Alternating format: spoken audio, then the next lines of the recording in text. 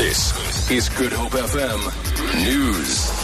I never can say goodbye. Good morning. The case of 5 suspects accused of killing 3 men in an alleged vigilante attack has been postponed in the Strand Magistrate's Court to the 23rd of this month.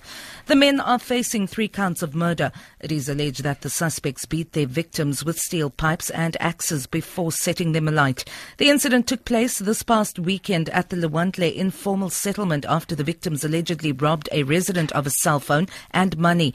The state has indicated that it will oppose bail when the men appear in court next because it's a Schedule 6 offence.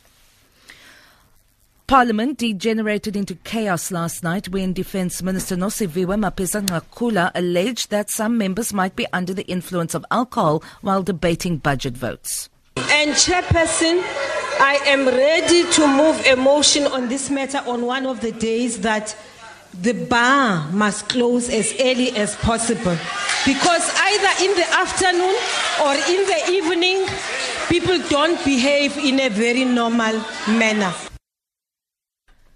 Opposition parties were quick to respond to Mapisa-Nqakula's threat. They all came to the defence of COPE MP Willie Madisha, at whom the minister's remark was aimed. The brawl began when Madisha mimicked Science and Technology Minister Naledi Pandor. The parties called for Mapisa-Nqakula to withdraw her remark, and Presiding Officer Toko Didiza had her hands full to restore calm. Honorable Madisha. She's got to withdraw. Honorable Madisha. Not by hook or crook, I insist. Honorable Madisha, can you take a seat?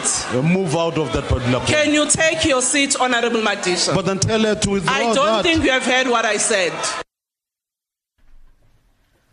The Department of Correctional Service says results of a survey conducted in prisons have revealed that inmates have a better knowledge of HIV and AIDS compared to prison staff. This emerged at an AIDS conference in Durban. The department says it has undertaken measures to curtail the spread of the virus and increase knowledge by training inmates and staff and distributing condoms in jails.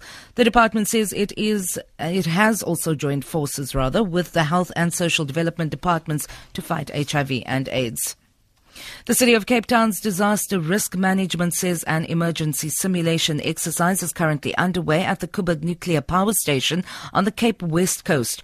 The exercise is carried out annually to test disaster management's contingency plans in the case of a nuclear disaster. Spokesperson Charlotte Powell says the Disaster Risk Centre has been made fully operational in order to monitor public safety and to provide assistance to the public if required. For Good Hope FM News, I'm Vanya Kluter-Collison.